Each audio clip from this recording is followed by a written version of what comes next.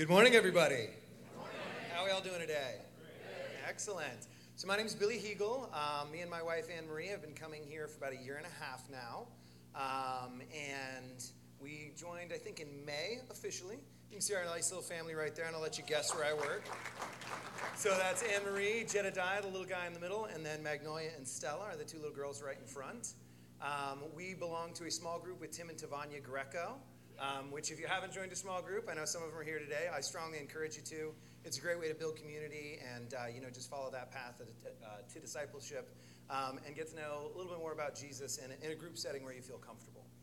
A couple of announcements for everybody today. So we have coming up Super Sunday, the 30th, that's right, yeah. So if you haven't heard about it, it's going to be a cookout outside here on the lawn, Florida-style cookout, hot dogs, burgers, shaved ice, lemonades, and slides for the kids. And then we're also doing, if you haven't heard yet, a water gun fight. So everybody needs to bring a white t-shirt because it's not just a regular water gun fight, it's a tie-dye water gun fight. So it's going to be red, white, and blue. If you're interested, bring a white t-shirt to change into after your 50s attire there.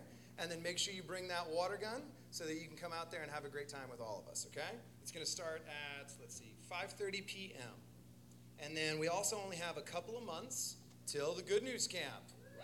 Yeah, so Good News Camp is going to be a really good time. It's at Southwind, a youth camp down in Ocklawaha, Florida. And when you think camping, it's not camping like tents and rustic or anything like that. Air-conditioned lodges, hot meals provided, no sitting around the fire with hot dogs on a stick. This is going to be a really, really good time for everybody, okay? And then also, if you're visiting, special welcome to any of you here. If you look on the seat back in front of you there, there's our Good News Connect cards here. We'd invite you to fill out as much information as you feel comfortable providing. There's also a box at the bottom that you can check if you'd like to have lunch with Smiley, our pastor here. And then you can drop them in the black boxes at the back of the church here on your way out. All that being said, as Smiley comes up here, let's bow our heads and pray. Dear Lord, Heavenly Father, please allow the Holy Spirit to work through Smiley and his words as he speaks to us today. Let it open our hearts and our souls so we may learn to be disciples and follow you. And in Jesus' name we pray. Thanks, Billy. I was impressed the second go-round he ventured out to try and say that Ocklawaha. So you did a great job there. Thank you. Friday was a really special day. We had Jonah and Hope Lutheran got married. Beautiful ceremony for a beautiful couple, and we were excited with them. Also, another special, we had Corey Hines. He had his first served in our children's ministry, and we appreciate Corey so much for serving. Thank you very much. Listen, if you're new, we're so glad you're here. We believe the Bible is God's Word, and we're actually studying through the book of 2 Timothy, and would invite you to turn there with me. If you don't have a Bible, you can get one in the lobby. It's really good to bring, and the book smells like Jesus. It's so good to open it and look at it together. When I have a short passage to read, I like to ask you if you would stand while I read this passage so we can pay attention to God's Word. 2 Timothy 1, verse 15, you are aware of the fact that all who are in Asia turned away from me, among whom are Phygelus and Hermogenes. The Lord grant mercy to the house of Onesiphorus, for he often refreshed me and was not ashamed of my chains. But when he was in Rome, he eagerly searched for me and found me.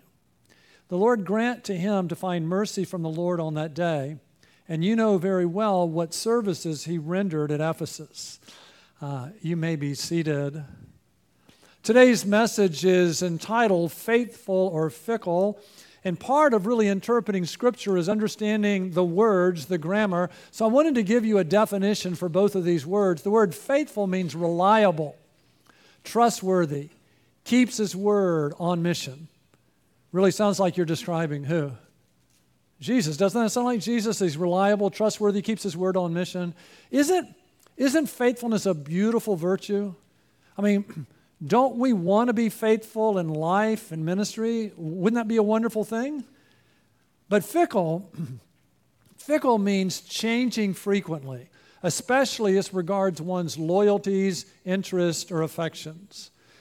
We live in a very fickle culture, and if we want to be faithful in a fickle culture, we need Jesus. We need Jesus. And so the point of today's message, what we're going to explore, is that Jesus enables us to be faithful, not fickle. That Jesus enables us to be faithful, not fickle. And I know I've used this illustration many times, but I think it's the best illustration that I know. And it's that a lot of little boys want to play football. They love football, and they love getting their uniform. The jersey's cool. The pads, the shoulder pads, the helmet, the thigh pads, it makes you look like a warrior, right? And they really like the uniform. They like the team pictures, but then they play a game, and in the game of football, something happens. There's a boom, a collision. And that's a defining moment. Some of the boys don't like contact, and they'll say, I think I'll play another game. But others, when that contact happens, they say, man, I love that. And they keep playing, right? Come on, Torrey Hunter Sr., a professional baseball player, asked his son, Torrey Hunter Jr., why would you play a sport with a 100% injury rate? And what do you think he said? I love it. Why else would you play something with a 100% injury rate unless you loved it? It's kind of like that with Jesus. People love Jesus and forgiveness and eternal life and all those things, and then one day, boom, they're persecuted. And what does the Bible say? And indeed, what? All who desire to live godly in Christ Jesus will be persecuted. And when that persecution comes, listen, their friends reject them, they lose their job. It's a defining moment. It's a defining moment because some, when there's persecution, they're fickle and they walk away. And others stay. And you know why they stay? They stay because they love Jesus. Listen, it is not easy to be faithful in a time of persecution. That's why we need Jesus, and that's why we're here, and that's why we're going to begin to unpack today that Jesus enables us to be faithful, not fickle. Now, I want to teach you, as I'm teaching you today, how to interpret Scripture, okay? When we talk about interpreting Scripture, one of the things that helps is to understand the historical setting for it, the historical setting. So the setting for 2 Timothy 1, it's 64 AD. It's 64 AD, and Nero is Caesar. He became Caesar at 54 AD when he was 16 years old. At 30, he would commit suicide. He was a horrible, evil Caesar. It's 64 AD, and there's a fire in Rome. I'm sure you've heard of it. There was a fire in Rome, and many people believe that Nero set the city on fire so that he could rebuild it. And you've heard this saying, what was Nero doing while the city burned? He was fiddling, right? He just let the city burn. Well, as the city burned, the people in Rome turned against him, so he decided to blame Christians. So he said it was Christians that began the fire. And so a persecution broke out in Rome and began to spread throughout the Roman Empire.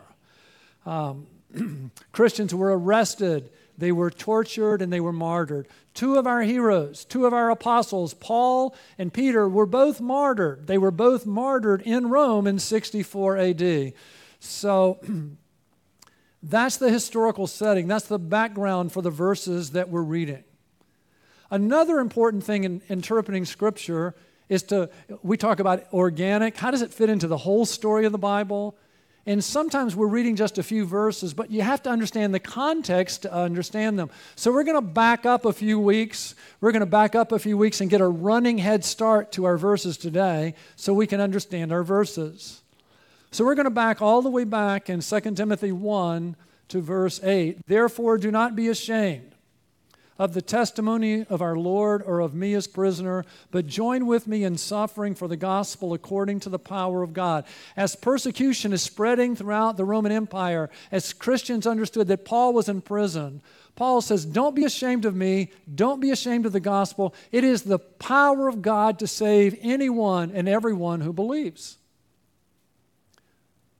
who has saved us. and called us with a holy calling, not according to our works, but according to his own purpose and grace, which was granted to us in Christ Jesus from all eternity. Paul tells Timothy, listen, God chose us and loved us before the world was even began. He's called us to himself. He has a great purpose for our lives. But now has been revealed by the appearing of our Savior, Christ Jesus, who abolished death and brought life and immortality to light through the gospel. Oh, the gospel. Now notice those three words, Savior, Christ, Jesus. Do you know that's kind of redundant? Because first we read Savior, and then we read Christ, that means the anointed one, and then Jesus means Savior. So he's really saying Savior, anointed one, Savior. Oh, and we're learning today that Jesus enables us to be faithful, not fickle. And the reason that's so important is the only way we're going to be faithful is through the gospel. And the reason we need Jesus is the gospel teaches there's only one faithful person. There's only one faithful person who's ever lived. It's not you. It's not me. His name is Jesus, right? Some of you say, what do you mean I've not been faithful? Well, when God gave the 10 Commandments, look at this verse in Exodus 20, verse 16. Will you read this with me? You shall not bear false witness against your neighbor. Okay, so let me ask you, in your whole life, have you ever told a lie? If you have, then you've not been faithful. I mean, if you said you've never told a lie, guess what? You just did, right? Have you ever gossiped in your whole life? You ever exaggerated? How about this? Have you ever made a promise in your life? In your whole life, have you ever made a promise but you didn't keep it? If you have, then you've not been faithful. None of us have, especially me. And I know some of you say, but sure, I've not been, I've told a few lies, but it's not that bad. So let me show you another verse in James chapter 2. Look at this verse. For whoever keeps the whole law and yet stumbles in one point, if you've only told one lie, only broken one promise in your whole life, you're still not faithful. For whoever keeps the whole law and yet stumbles in one point, he has become guilty of all. Listen, what we have in common is not how good we are, how faithful we are. What we have in common is we've all sinned against God, a God who's just. And listen, God can't wink at sin and say it doesn't matter. No, God says what we deserve for our lack of faithfulness is hell itself. We deserve separation from God and from all good things. That's the bad news. But the good news, there is one faithful person. There's one faithful person, and his name is Jesus. And the faithful person came to save us. Oh, back to our verse. But now, at just the right time in human history, has been revealed by the appearing of our Savior, Christ Jesus.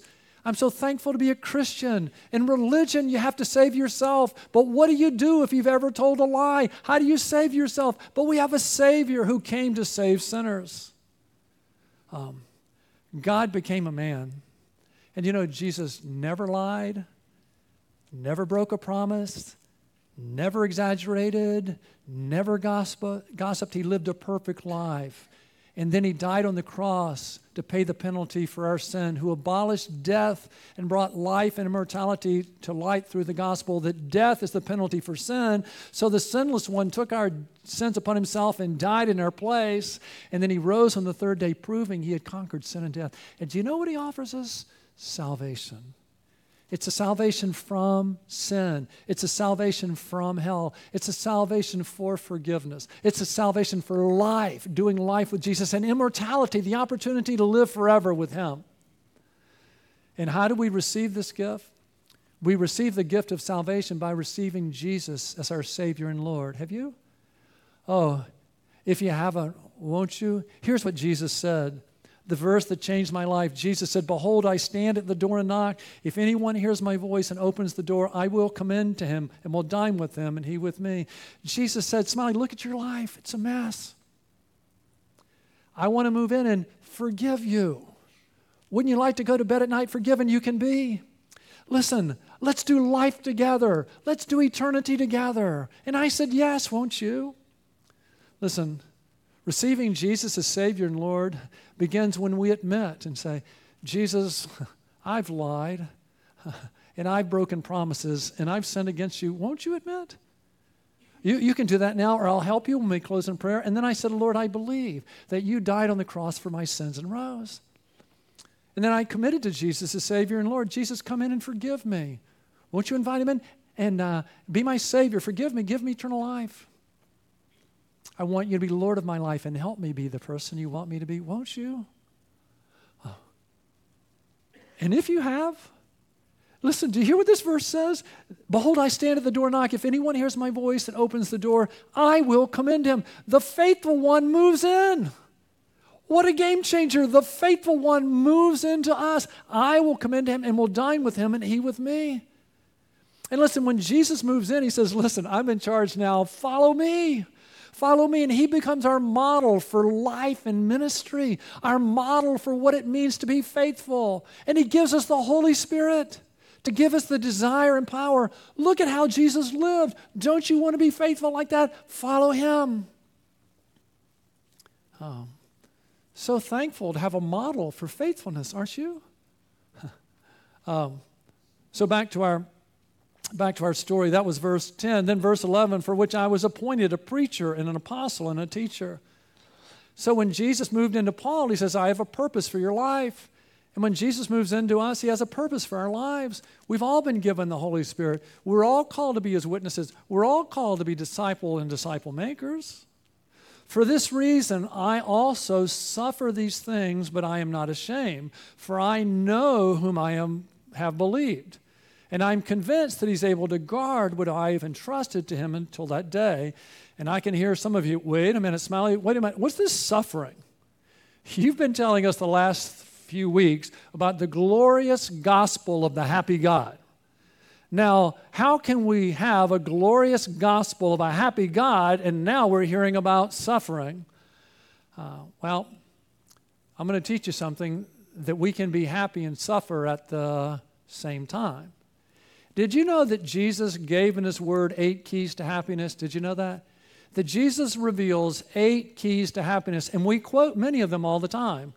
We say, blessed are the merciful, happy are the merciful, for they shall receive mercy, right? And we say, blessed, happy are the gentle, for they shall inherit the earth. But sometimes we forget the 8th key to happiness. So in Matthew chapter 5, verse 10, we read, blessed, happy.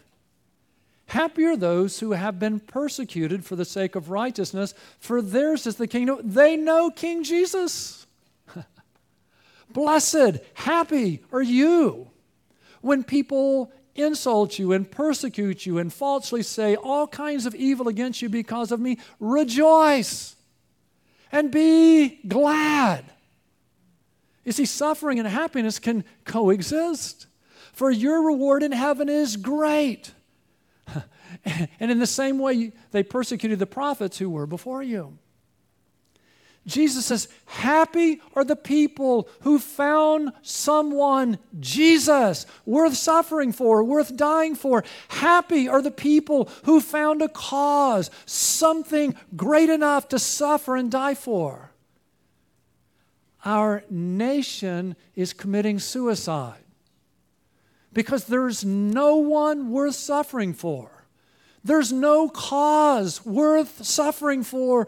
But as Christians, we have someone, Jesus. We have a cause worth suffering for and dying for. How many Americans in our family and friends are killing themselves with alcohol and drugs? Why? Because there's an emptiness inside. There's no one. There's no cause worth suffering for. The reason Christians are happy is we have someone. We have a cause worth giving our lives to.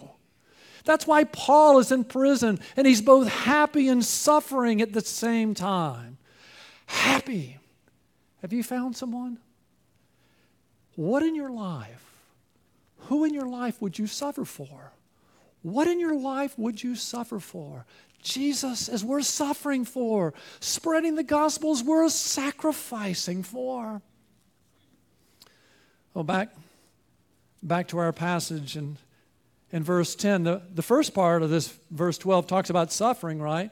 For this reason I also suffer these things, but I'm not ashamed.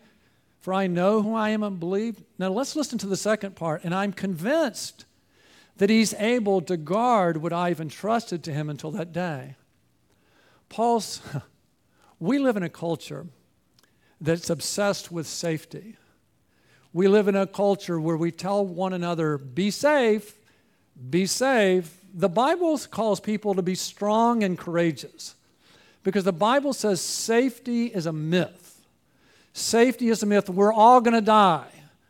We are fallen creatures living in a broken world, and we could die any day of our lives. There's only one safe place.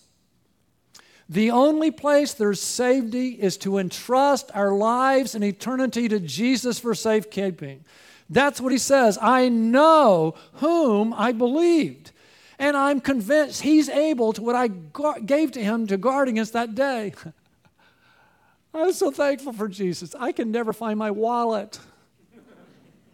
I can never find my phone. What if my eternity rested in my own faithfulness? How horrific would that be? I've entrusted my life. I've entrusted them to Jesus for safekeeping. Oh, listen, for to me to live is Christ and to die is gain. The only safe place is to give our lives and eternity to Jesus because living is about him and dying gets better. That's how people can be strong and courageous. They realize, I can't lose. To live is Christ. To die is gain.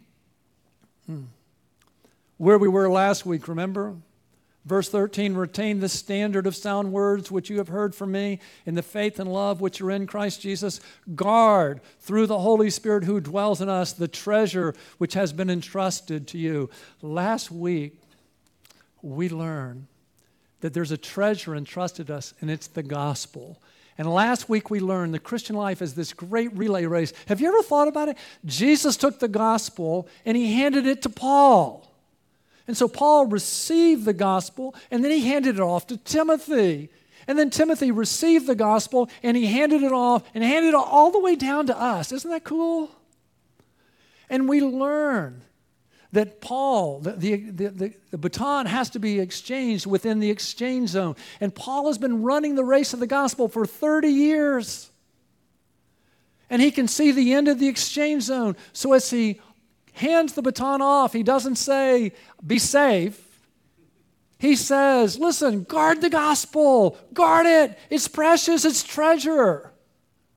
And so we learn that we receive the gospel, and then we run with the gospel, and then we pass on the gospel. And man, Paul wants him. He wants him to guard the gospel, and I did all of that so you'd understand the passage before us. Guard the gospel. And then he provides Timothy with examples of those who dropped the gospel because they were fickle.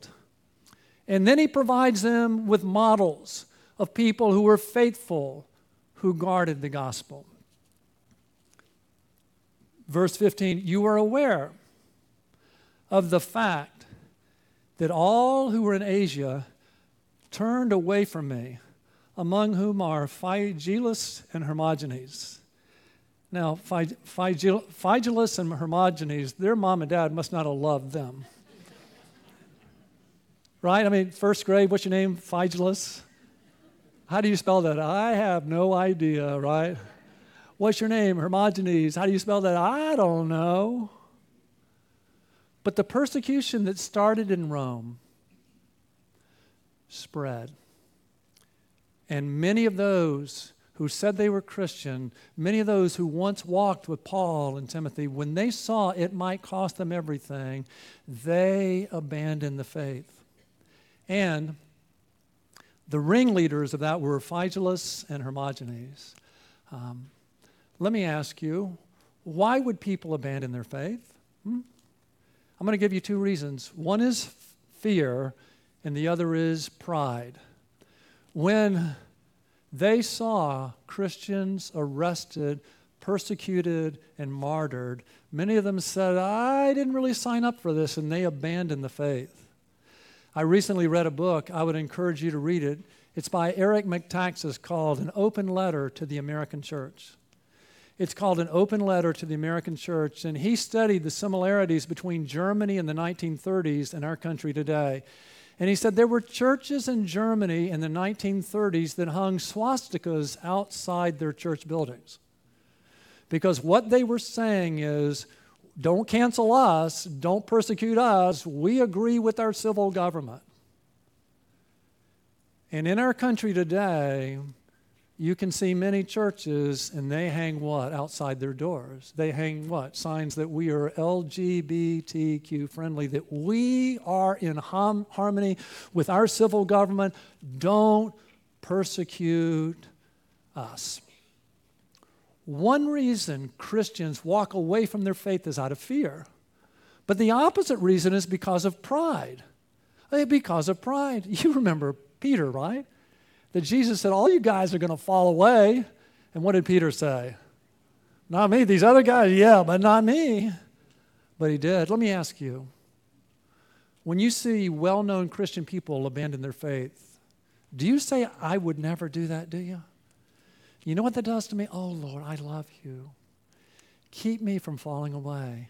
Lord, give me courage. Help me to be faithful. That's what I pray.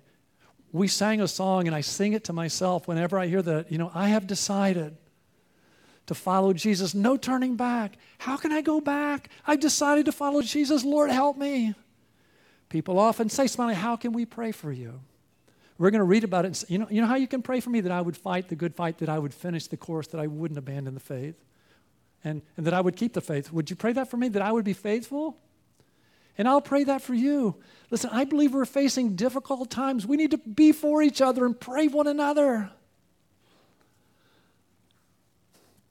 So he gives them some examples of those who dropped the faith. And now he moves on. The Lord grant mercy to the house of Onesiphorus, for he often refreshed me and was not ashamed of my chains. I want you to know I have one Savior. His name is Jesus, but I have many heroes. Heroes don't save me, they inspire me. In our cancel culture, when people see someone with one flaw, they cancel them. Of course, I'm not really against that. If you do that to everybody, who's left standing? Only one person, Jesus, right? Heroes don't save us, they inspire us. Jesus saves us. And so in this chapter, Paul used himself as an example of someone who guarded the gospel. He says, Timothy, listen, I handed the gospel off to you. Guard the gospel like I did. And then he points him to his grandmother. Remember your grandmother, Lois? She guarded the gospel. She passed it on to her daughter Eunice, remember? And remember your mother Eunice? She passed it on to you. You're a part of a great relay race. Pass it on. And then he uses Onesiphorus. He often refreshed me. Do you know what happens when the faithful one moves in? You know what happens? He sticks out. Listen, whenever Jesus moves into someone, he begins to stick out. And so how do we know that Onesiphorus knew Jesus? Because he's sticking out of him. The reason Onesiphorus refreshed Paul was because Jesus refreshed him. Now, Romans had a very cheap prison system. They provided the housing, but it was up to your friends and family to provide food and water and company. So Onesiphorus loved Paul so much he traveled from Ephesus all the way to Rome to refresh him, to encourage him, to provide him water to drink and food to eat. Now, why would he do that? Because Jesus crossed the universe to refresh Onesiphorus, right? And having been refreshed, he refreshed. I shared with you this morning my favorite verse, right? Behold, I stand at the door and knock. If anyone hears my voice and opens the door, I will come in to him and will dine with him. Do you know that Jesus has breakfast with me every day? Do you know he refreshes me and encourages me? Why? So I can go out and encourage others. And do you know each morning when I have breakfast, he gives me living water. And as I'm quenched my thirst, I'm surrounded by so many thirsty people. And I want to go and invite them to come and drink too. And he gives me the bread of life that satisfies my hunger so I can go to hungry people all around and give that away. Because when Jesus moves in, he always sticks out. We see that in Onesiphorus. He refreshed me. Oh, listen to the next thing. and was not ashamed of my chains. You know why Onesiphorus was not ashamed of Paul's chains? Because Jesus was not ashamed of Onesiphorus. I mean, can we talk? So many times I've been a coward, and I've not spoken up about Jesus when I had the opportunity to. And so I want to show you a verse that so encourages me. Do you know that Jesus is not ashamed of me? There's no reason I should be ashamed of him, but often I am. Have you ever been? But you know what? He's not ashamed of me. In Hebrews chapter 2 verse 11, for both he who sanctifies and those who are sanctified are all from one Father, for which reason he is not ashamed to call them brethren. Jesus is not ashamed to call us his little brothers and little sisters. Isn't that amazing? And when we're blown away that Jesus is not ashamed of us, we'll find that we have great courage to speak up about him too, just like Onesiphorus here. And when he was in Rome, he eagerly searched for me and found me. Now, why would Onesiphorus go all the way from Ephesus to Rome? Why would he risk his life to seek and find Paul? Why would he do that? I mean, Paul's first imprisonment, he was in a house, and everybody knew where he was. But now he's in a dungeon, and so he has to go and ask people, do you know where Paul is? And they were arresting Christians, and they were putting them to death. So every time he asked someone, where is Paul, he was risking his life. Why would he do that? Why would he risk his life? To encourage a brother. Do you know why? Because Jesus moved into him, that's why. And what does the gospel say? For the Son of Man has come to seek and save that which was lost. Oh man, Onesiphorus knew that one day he was lost, and Jesus didn't come and risk his life. Jesus gave his life to seek and save him. And you know what? When we are blown away that once we were lost, and Jesus sought us and saved us, then we'll take risk too. We'll take risk to go out to others too and encourage our brothers or to share the gospel with people, right? Oh, we see Jesus sticking out of Onesiphorus all over the way. Do people see Jesus sticking out of us, do they? The Lord grant to him to find mercy from the Lord on that day. That day is the judgment day. Listen, eternal life, salvation is a free gift. Salvation's a free gift, but there will be rewards in heaven. And Paul is saying, Lord, listen, Onesiphorus has been so faithful, Lord. May you reward him and his family on that day for their faithfulness in this life. Eternal life is a free gift. Salvation's a free gift, but there will be rewards in heaven for faithfulness. And notice what he says, and you know very well what services he rendered at Ephesus. Oh, he says, man, Onesiphorus is so special to me. He's a friend. He's a friend. He had been his friend in Ephesus. He had been his friend in Rome. He was a friend that stood by him. Don't we all long for a friend like that? Don't we want to be a friend like that? In Proverbs 17, verse 17, a friend loves at all times. Don't we all want a friend like that?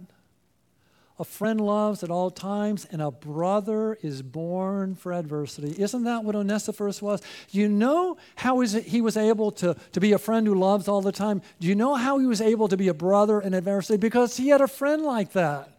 He had a friend like that named Jesus, and when Jesus moved into Onesiphorus, you know what he said? I'm with you always. When he moved into Onesiphorus, you know what he said? I will never desert you, nor will I ever forsake you. And when we have a friend like that, then we can be a friend like that. Let me show you a verse that so inspires me. I mean, Jesus is our model, isn't he? He's our model for life and ministry, and this is so who I want to be. John 13, it's that last night. And Jesus is with his disciples. Did I tell you it was the last night? Now, before the feast of the Passover, Jesus, knowing that his hour had come, that he would depart out of the world to the Father, having loved his own who were in the world, He loved them to the end. I love that.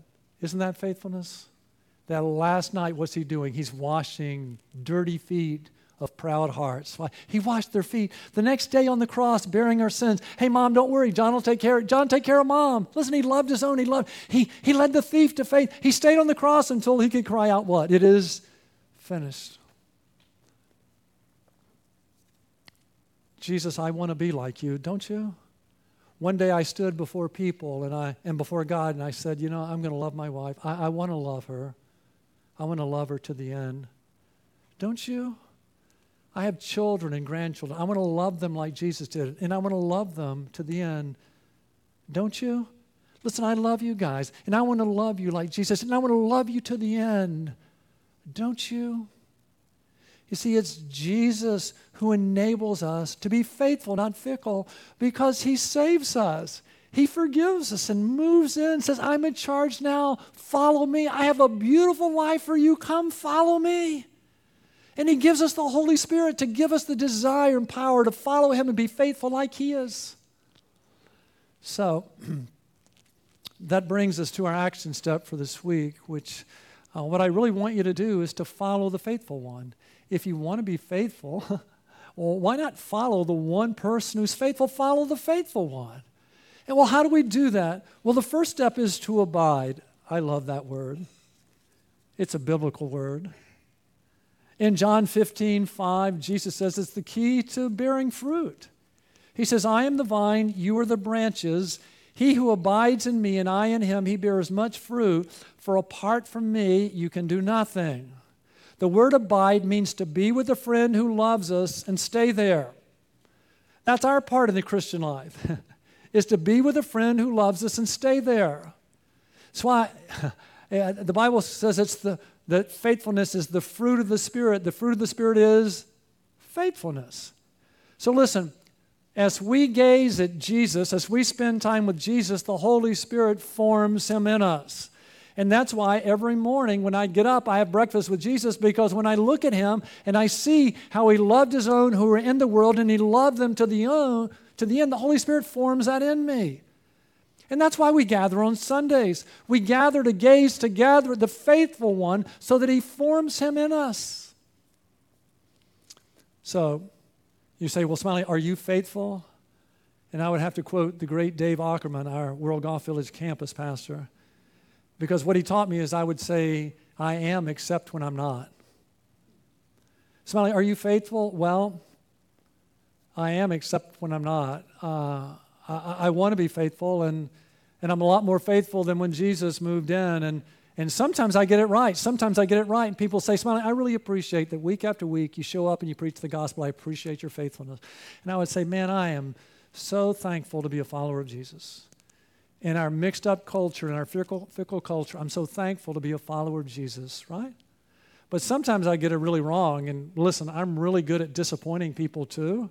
And people love to remind me of that and say, you're so right. There is no one who needs Jesus more than I do. Will you pray for me that I would become more and more like the faithful one? Because I really do want to be like him, and I'm sorry I've disappointed you. Listen. The first step in following Jesus, or the faithful one, is to abide in Christ. Secondly, we need to team up. We need to team up. Back to my track story, I loved to watch track meets, and when I watch a middle distance event like the 1500, especially if it's a professional meet, you know what they do? They hire a pacer. They pay someone to set the pace because they realize they won't run a fast time unless someone pulls them. So someone sacrifices themselves and goes first and pulls them. They also have others they're running with because they run faster together, being pulled and together than they would ever run alone. It's like that as Christians do. Oh, let me show you in Proverbs. In Proverbs 13:20, he who walks with wise men will be wise, but the companion of fools will suffer harm. Really difficult question. How many of you want to be fools? Already is. All right. How many of you like to be wise? Come on. How would you want to be wise? Well, he gives you a very simple thing. If you want to be wise, then go where wisdom gathers. And if you want to quit from wrecking your life, go or avoid where wisdom scatters. So let's change that a little bit. You want to be faithful? He who walks with faithful men will be faithful. But the companion of fickle people will suffer much harm. We live in a fickle culture. I love sports. I love football. But in college football today, young men are recruited. And they make a verbal commitment to play at a school. They give their word they're going to play for a school, and other coaches try and flip them and get them to break their word. Even after they sign and play for a team, other coaches now are trying to get them to come to their team. Oh man, I wish his coaches pursued and pursued and pursued until they gave their word. And then they left them alone. You know why? Because one day those young men will stand before God and other people, and they'll make vows to their wife. But they were in a culture that encouraged them to be unfaithful if they could make more money or have a better looking spouse, and I think that's tragic. And that's why I believe if we want to be faithful in our culture after we connect to Jesus, we need to find a church and we need to join it. You know why? Because we're never going to be faithful on our own. And we need to anchor ourselves in. And then we need to find a small group, and we need to plug in. And then we need to find a Paul. We need to find someone and say, will you help me follow Jesus? Will you help me be a faithful follower? We need a Paul, someone who's pulling us, just like they have pacers in a race. We need someone pulling us. And then secondly, we need to turn around and we need to find a Timothy. We need to find a Timothy, and everything we learn from Paul, we hand off to our Timothy. Man, I'm thankful for the Pauls in my life. They have pulled me and invested in me. But I'm so thankful for the Timothys because every week I meet with people and I say, Jesus invites us to follow him. And I'm thinking, maybe I should follow him too first, right? And I'm meeting with people, the importance of reading the Bible. And as I pass it on, I'm thinking, maybe I should read the Bible too. And as I'm equipping people to share their faith, here's how we can share your faith. I think, maybe I should go first, right?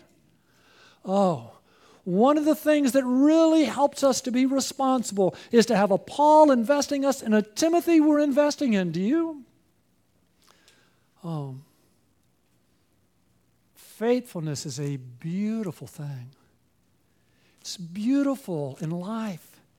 It's beautiful in a marriage. It's beautiful in work when people are faithful workers. It's beautiful in ministry when small group leaders show up every way. It's a beautiful thing. When people are faithful in investing others, it's a beautiful thing. That's why we need Jesus. He's the only faithful one. Jesus enables us to be faithful, not fickle. And that's why I plead with you this week, follow the faithful one. Don't follow our culture, follow Jesus. Abide in him. Be with a friend who loves you and stay there. And then team up. Don't try and do it alone. I want to invite you to do something. I love where Paul said in 1 Corinthians 11:1, Paul says, be imitators of me just as I also am of Christ. Paul said, man, I've got one handle on Jesus. And he said to Timothy, come follow me. Come follow me. Listen, I want to follow Jesus. I want to be faithful. Don't you? Don't you? Hey, listen, follow me. Hey, let's do this.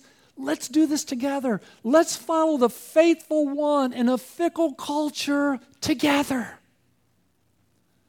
Let's pray.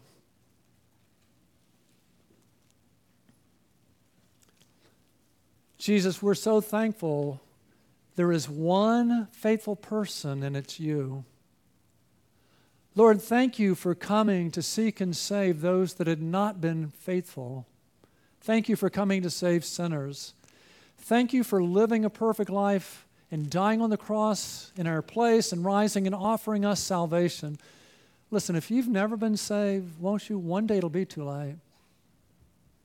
Wouldn't you like to be saved from sin and hell and saved for forgiveness and life and eternity with Jesus?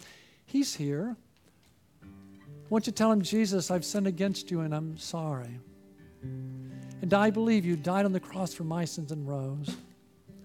And I want you to come in and be my Savior and forgive me and give me eternal life. I want you to be the Lord of my life. Help me be the person you want me to be. Oh, listen, if you've done that for the first time, way to go. Won't you mark it on the card? We'd love to celebrate with you. Tell someone. Jesus, I pray for all of us who've received you, that you would stick out of us this week, that people would see you sticking out of us in all kinds of ways, that we're serving and seeking and we're consistent as friends. Lord, I pray this week that we would renew our desire to follow you, that we would follow the faithful one. Lord, help us this week to abide in you, to be with a faithful friend who loves us and stay there. Lord, help us to team up. Lord, some of us, we need to find a church home and commit. Lord, some of us need to find a small group. Lord, help us to do that. Lord, help us to find a Paul. Will you help me? Lord, we need to find a Timothy. Lord, who would you have me help faithfully follow you? For we pray in Jesus' name.